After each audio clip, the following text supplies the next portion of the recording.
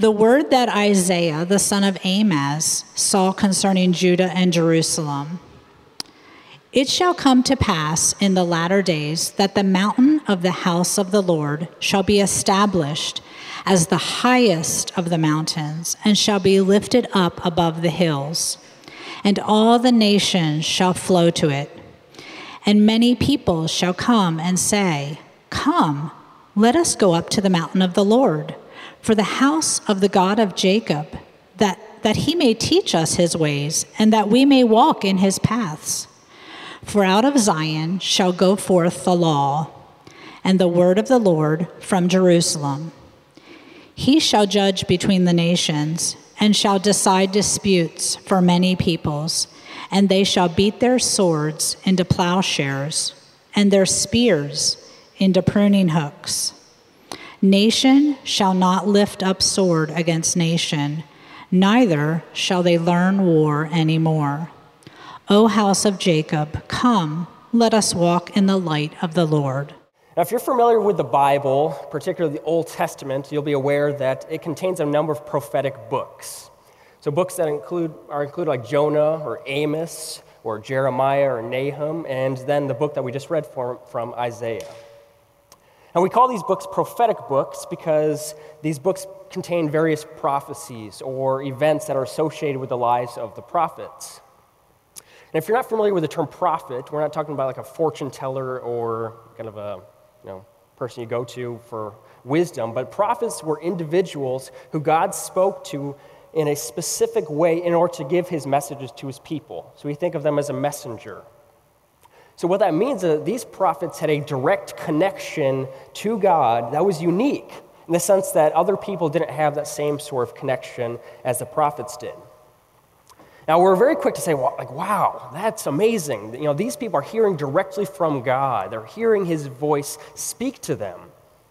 Because, how many of us here have at one point or another wished to have God speak to us in a very tangible way?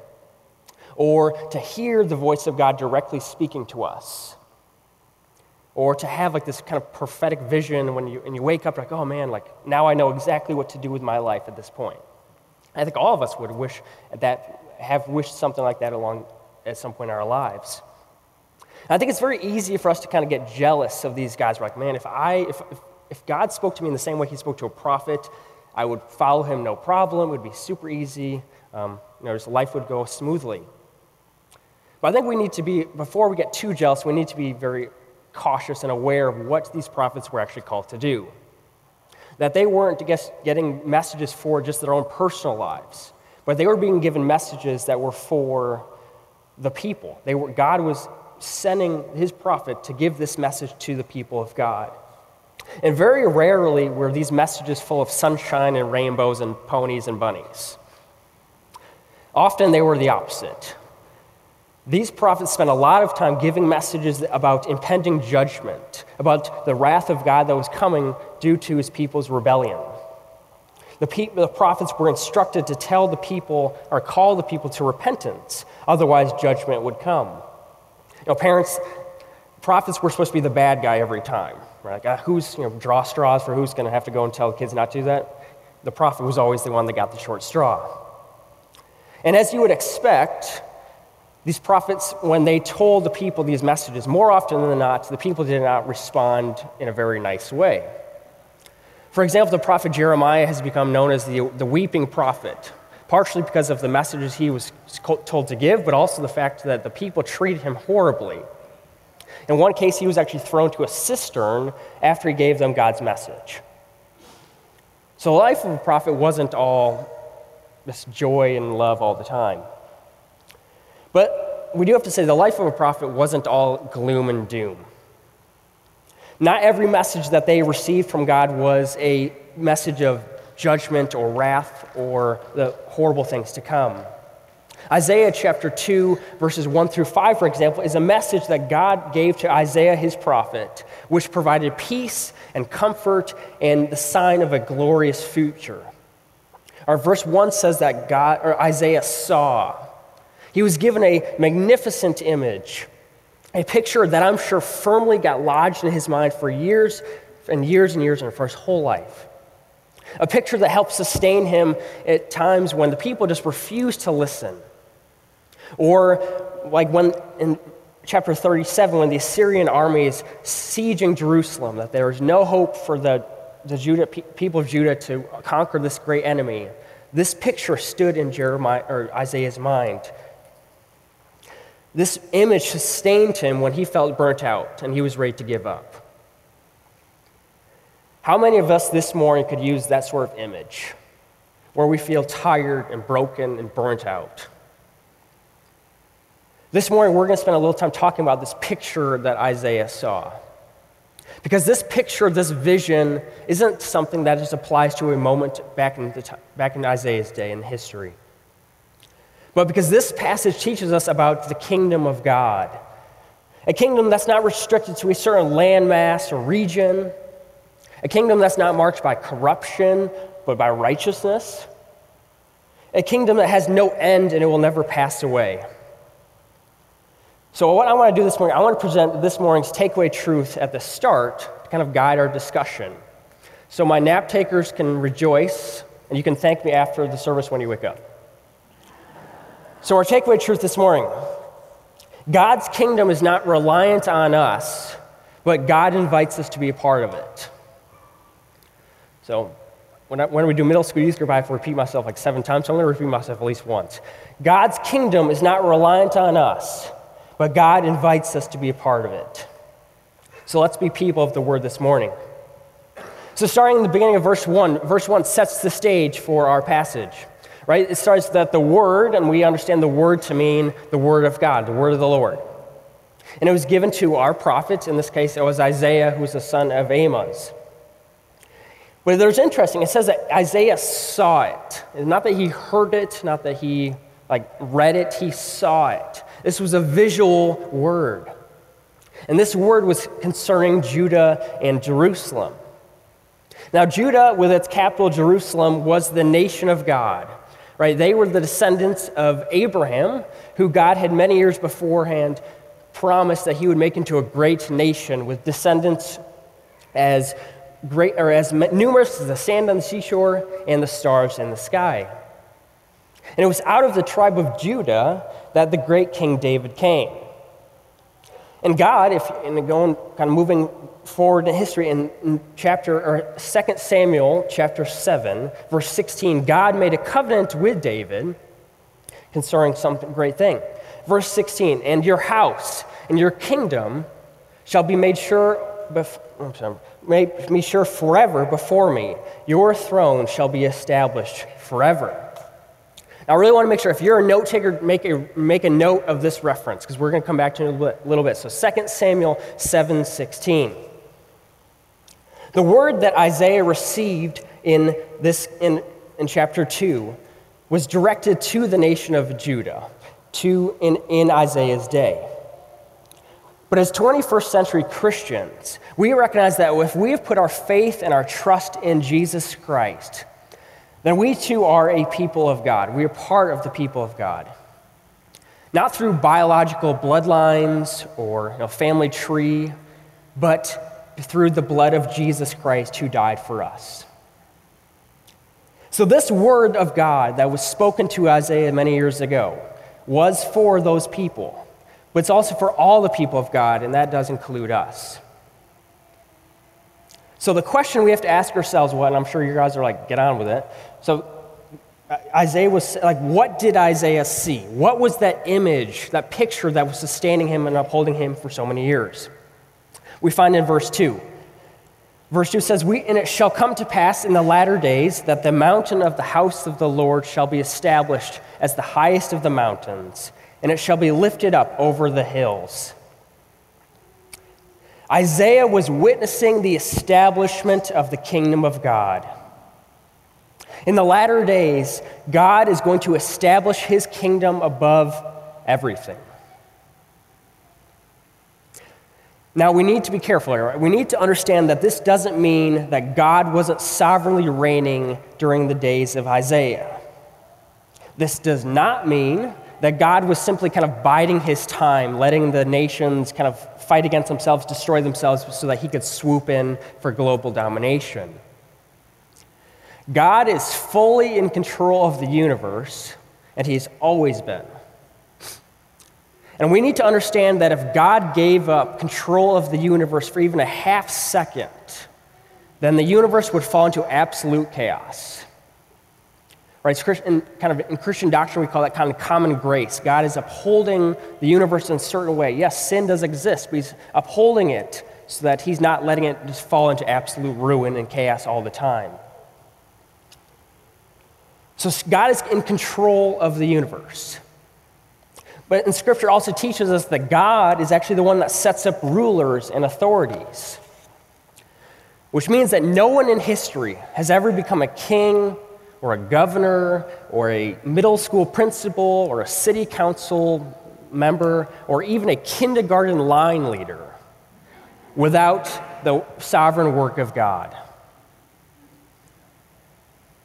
This can be hard to understand at times when people are elected or chosen who seem to be just completely antagonistic to God and his ways and his people. I mean, some years we just look at the election results and we wonder, how could these outcomes possibly be part of the work of God? But remember that God's kingdom is not reliant on us. His kingdom will not rise or it will not fall based on our efforts or our votes even. He uses all sorts of means and all sorts of people for his sovereign purposes. And our job is to put our faith in God that he will do what he has promised he will do, and then we obey the leading of the Holy Spirit in our lives. Our job is not to build up the kingdom of heaven so that God can finally come in, but our job is to follow him, to have faith that he's going to do what he's going to do, and obey the Spirit's leading in our lives. So we need to have that kind of that groundwork right there. We need to understand that this establishment spoken in verse 2 is not talking about God kind of taking over finally. But what instead is being pictured here is a picture of the end times.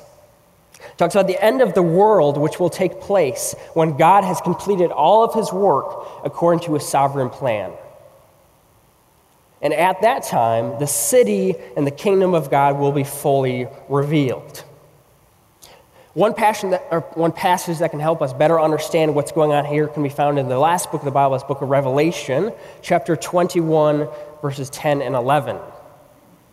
And he carried me away in the Spirit to a great high mountain and showed me the holy city, Jerusalem, coming down out of heaven from God, having the glory of God, its radiance like a most rare jewel, like a jasper, clear as crystal.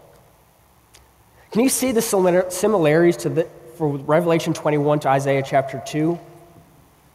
We see on that great final day, the city of God, that greater Jerusalem, will be placed on that great mountain. It will be higher than all other places, shining like a jewel, and God will be sitting on the throne.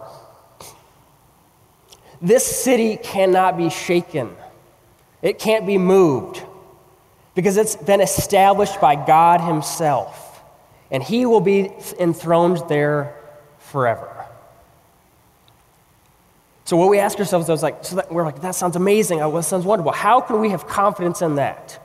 How can we know that that's what's going to pass? Well, that's why we go back to 2 Samuel 7, verse 16, and God's covenant with David. God told David that he would always have a descendant on the throne.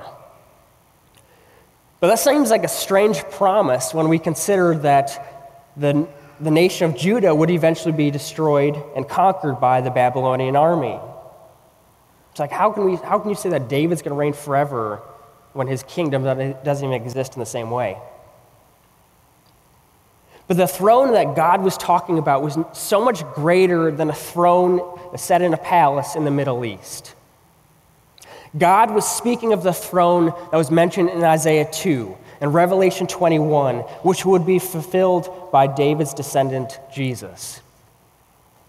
This descendant, Jesus, who is God himself, who saw his people's great need for salvation. He saw our great debt of sin that we have no possible way of paying off. He saw that there's no way that we could conquer sin or death. So he took on human flesh. He became fully man while remaining God in order to live a perfect life of obedience and righteousness. And then he willingly went to the cross to die in order to pay the blood price that was owed for our sins, to pay the debt that we could not. Friends, the God of the universe, we could say the King of the universe, the master of the stars and the seas, the maker and sustainer of all of life, has died so that we can live. Many of us have heard that message countless times. But this morning and this afternoon, as you go home, I really want us to think about how significant it is that Jesus died for us. He died for me. He died for you. Because we must never let the good news of Jesus Christ become mundane or ordinary to us. Because it is far from ordinary. And it's even more extraordinary because death could not hold Jesus. Because on that third day, after being crucified, on that Sunday morning, the women went and they found an empty tomb. And the angel said to them, "I know that you seek Jesus who was crucified. He is not here, but has risen, as he said." Jesus went from the tomb to the throne. And God's covenant with David became fully realized at that moment. And in the latter days, on the last day, that throne will be established on the mountain. And that this image of this enthroned Lord that Isaiah saw so many years ago will not just be part of his vision, but every man, every woman, every child will bear witness to it. Because the king will be on his throne. So the question that we have to ask ourselves this morning is, how will we respond to this coming king? What will our heart of hearts confess about this king, this Jesus? Because the scriptures make it clear that everyone will have to make an account, either on that final day as spoken in Isaiah 2 or the day that we die. The God who created the universe, who sustains the universe and everything in it, is not simply the God of the Christians. He is the God of everything and everyone. So consider right now this question: who is this king, and how will I respond when I come face to face with him? If you're here this morning and you are not a Christian, or you're not quite sure where you stand before this holy God, I would just encourage you to look to Jesus, to see this coming king and consider what the scriptures teach about him, to see that he is a king who physically died for his rebellious people, to see that he never forsakes or abandons those who belong to him, to understand that he has a plan for our lives and that there's not a moment in our day that God doesn't care about what's happening. That God can sympathize with our weaknesses because he has endured great trials and afflictions himself. We leaders who have done very little for us. Friend, let today be the day when you start serving the King who has done more for us than we can even imagine. This passage spends a lot of time talking about this theme of looking to the latter days, to the days to come. But it's not simply future focused. Right? This passage also calls us to daily and godly living as well. We start to see that in verses 3 and 4. Verse 3 says, "And many people shall come and say, 'Come, let us go up to the mountain of the Lord, to the house of the Lord.'" Now, before you guys get antsy, I'm not going to ask us to put our hiking boots on, this week at least. But Jerry and I will probably talk about in a couple weeks when we go back to Joshua and there's the time where they're walking around Jericho, we might ask you to put some hiking boots on, but that's a staff discussion later. Now, so for us here in Florida, where our mountains are composed of garbage, it seems kind of strange to think about going up a mountain. And I'm pretty sure that if, one day the building committee just said, you know what, like we're going to kind of forget about the lot over there, and we're going to try to find a trash mountain to be more biblical to build on, I'm pretty sure our attendance would drop drastically. But for the Israelites in their day, this rhetoric of going up the mountain made perfect sense. The house of the Lord on a mountain was not simply a glimpse into the future, but it was their current situation. Because the city of Jerusalem was, and still is, located up on a plateau, which was roughly 3,800 feet above the city. Or above the Dead Sea, I'm sorry.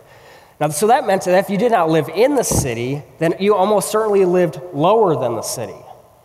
Which meant when it was time to go up to the temple in the city, you were to go up to the mountain of the Lord, up to the house of God in a very literal way. So what we have to ask ourselves is, what does this verse have to teach us flatlanders? Now, I think I'm Presbyterian, so there's three things, obviously. But first, we are called to worship God. When we consider the work of God, when we recognize how He has created us, how He sustains us, and how He has saved us from ourselves, worship is the only reasonable response. So we have to ask ourselves, what is worship? There's a pastor, his name is Brian Chappell. Some of you guys may be familiar with him. He has a fantastic definition in his book called Christ-Centered Worship. And he actually says that worship is a representation of the gospel, which is the good news of Jesus. Christ-centered worship is not just talking or singing about Jesus a lot. Christ-centered worship reflects the contours of the gospel. In the individual life of a believer, the gospel progresses through the recognition of the greatness and goodness of God, the acknowledgement of our sin and our need for grace, assurance of God's forgiveness through Christ, thankful acknowledgement of God's blessing, desire for greater knowledge of Him through His Word, grateful obedience in response to His grace, and a life devoted to His purposes with assurance of His blessing. Very long definition, and I'll summarize it. True worship includes recognizing who God is, acknowledging our own sins, receiving this assurance of pardon that God gives us, telling us we're forgiven. We're thanking Him for all that He's done. We're learning more about Him through the study of His Word and following Him. I'm thankful to be part of a worshiping church. So as a church, let's continue to be intentional in our worship. So when we sing, let our singing be loud and maybe proud. Ideally on key too, though. Let our times of confession be genuine and convicting. May we rejoice every week at the gift of salvation. May we be like the Bereans and be people of the Word. And let our worship on Sunday morning propel us out as we go so the other 6 days of the week are marked by worship and obedience to our Lord. So verse 3 calls us to worship. Second, we're called to invite. Now, if you're following along in the verse, you notice that this verse wasn't addressed to an individual, but to a community. It said, come, let us go up to the mountain. We need one another. We need each other. We need each other for accountability. We need to support one another, to spur one each other on, to share in the joys and to comfort in the times of hardship. Sometimes we need to act like a prophet to our friends as well, showing them the error of their ways. And when the church functions as it's intended, it is unlike any other group or organization in the world because it unites people from all different walks of life. It serves as a place of relief and comfort and joy and love for people, all because the church is reflecting the love and beauty of Jesus Christ Himself. So again, thinking back to the Israelites in Isaiah's day, we can almost hear the joy in their voices as they're going up to the mountain and to the Temple Mount. We can almost feel their excitement as they make their way up. And we know that they're excited because they're inviting other people to go with them. We don't generally invite people to things we don't really enjoy ourselves. For example, I've never to this day been invited to an outing to the DMV. But before you start making invitation cards for me, I probably will reject that offer. But friends, we have the opportunity to invite others to hear the good news of Jesus, to invite others to learn about the freedom that comes through life in Christ, to bring along others to experience biblical community. What a privilege that is, to tell other people about the kingdom of God that we have been welcomed into, and so can they. With Christmas coming up and all this talk of the mountain, I'm sure I'm not alone in having go tell it on the mountain kind of going through your head at least once. The chorus is familiar to many of you. It says, go tell it on the mountain, over the hills and everywhere, go tell it on the mountain. Can you guys fill in the blank? That Jesus Christ, that's pretty good. That Jesus Christ is born. I wish it was a little more musical, but that's fine.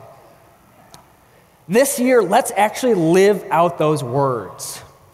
Let's climb up those Florida trash piles and proclaim that Jesus Christ, the God-man, was born, and he is Lord, so that other people may hear and they may know.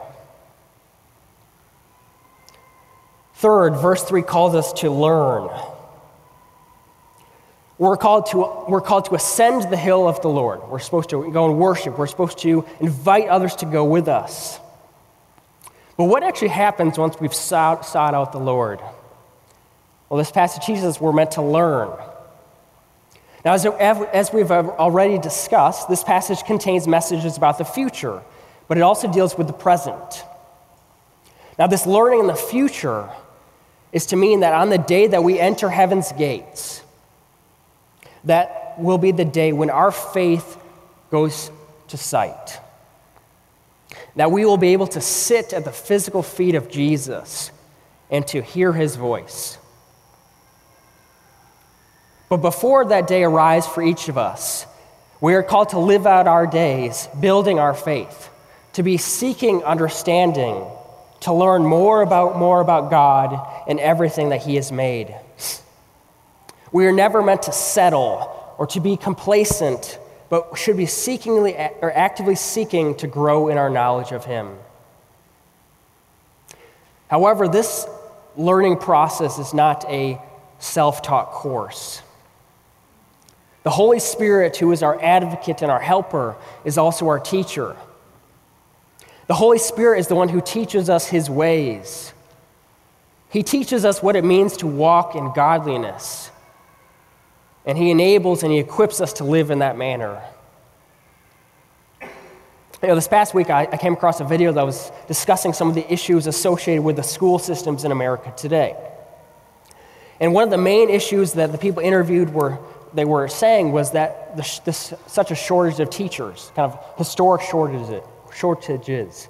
And they were saying that even the substitute pools are almost non-existent in some areas. And they were saying the situation is so bad in some school districts that kids will walk into a classroom and there won't be a teacher, there won't be a substitute, and there won't even be a plan in place for them. It was a troubling video, to say the least. And it was heartbreaking just to hear the different stories of these educators talking about how tired they are and how bad the situation truly is. We need to be praying for our teachers and our schools for sure in times like this. And I think as a church, we got to start thinking too, how can we assist the schools as they're raising up these next generation? I know that we have many teachers and school staff and administrators in this room, and we just want to make sure as a church that we tell you that we care about you, we love you, and if there's something we can do, please let us know. We would love to serve you in that way. But praise God that in the kingdom of God, when we come to learn, we don't come to an empty classroom. But instead, we enter and we are taught by God himself. The teacher who tells us that his thoughts are not our thoughts and that his ways are not our ways, because his ways are so much greater than ours. Our scripture tells us that his ways bring resolution between nations. His ways turn swords into plows. His ways turn spears and tools to prune the trees. His ways turn machine guns into staplers. In a world full of problems that we cause, we don't need more of the same. Instead, we need men and women to reject the faulty plans and ways of this world and to cling to the perfect way of God, to be seeking the will of God. We're going to move to our last verse in our passage, verse 5. It said, "O house of Jacob, come, let us walk in the light of the Lord." Our passage this morning ends with a very similar call as to what we heard in verse 3. But we can see that there's been a shift being made. In verse 3, it said the people said, "Let us go up to the house of Jacob." But in verse 5, it says the people are referred to as the house of Jacob. This wasn't a mistake. It wasn't a scribal error. This was intentional. And what that tells us is that if you are in Christ, you are a temple of the Holy Spirit, meaning that God dwells in you in a very real way. In the days of Isaiah, the temple was sat in stone on the Temple Mount. But today, the temple is mobile, and it's all across the world. Do you understand the significance of that? It means that every time we enter a coffee shop or a classroom or city hall, a temple of the Holy Spirit is temporarily set up in that location. And others will have the opportunity to experience Christ when they speak to us or deal with us or interact with us. That's why Isaiah exhorts us to walk in the light of the Lord. Because non-believers need Christ. They need His light. They don't need ours. It is the light of Christ that will expose their sin. And it's His light that will reveal the way of salvation. But walking in the light doesn't simply affect the way that we evangelize or the way that we witness to other people. Walking in the light has implications for every aspect of our lives. Walking in the light affects the way that we parent. It impacts the way that we treat our neighbors. It impacts the way we work, the way we use our finances. We could go on and on as to the way the light affects our lives. But I did want to give one more example. Walking in the light is what will sustain us as we eagerly and anxiously await those latter days when Christ will return or when He calls us home. We live in dark times, and it seems like it's getting darker, or feels like that at least. But Christ is still the King, and nothing can change that, and someday we will see Him face to face. I want to end our time this morning with lyrics from a song that's fairly new. It's called On That Day, and it's by a group I love called City of Light. They're a group out of Australia. They write fantastic worship songs. Paxton sang a couple of songs here. But they wrote this song called On That Day. And this song helps us reflect on that final day, either when Jesus returns or when He calls us home. And it talks about the absolute joy that that day will bring. So regarding that last day, hallelujah, what a day it will be. For at home with you, my joy is complete. As I run into your arms open wide, I will see my Father who is waiting for me. And the song repeats, so I need to repeat as well, because I love that line. Hallelujah, what a day it will be. For at home with you, my joy is complete. As I run into your arms open wide, I will see my Father who is waiting for me. Friends, we are someday going to be face to face before the King. But He's so much more than that. He's our Father who loves us and cares for us. He is our Savior who's died for us. And someday He will be welcoming us with open arms. So this week as we leave this place, let's really be conscious of our status before this King, before the Savior. And let's make sure that we're worshiping Him and inviting other people to do the same. Let's pray. Father God, our King, we look forward to that day. You know, we just entered the season of Advent where we think about your birth and how for so many years the people were awaiting anxiously and eagerly the coming of the Messiah. And we, 2,000 years later, we also are asking for this Messiah to return, to make everything right, to set his throne upon the mountain, and to give us, just to show us your face, Lord.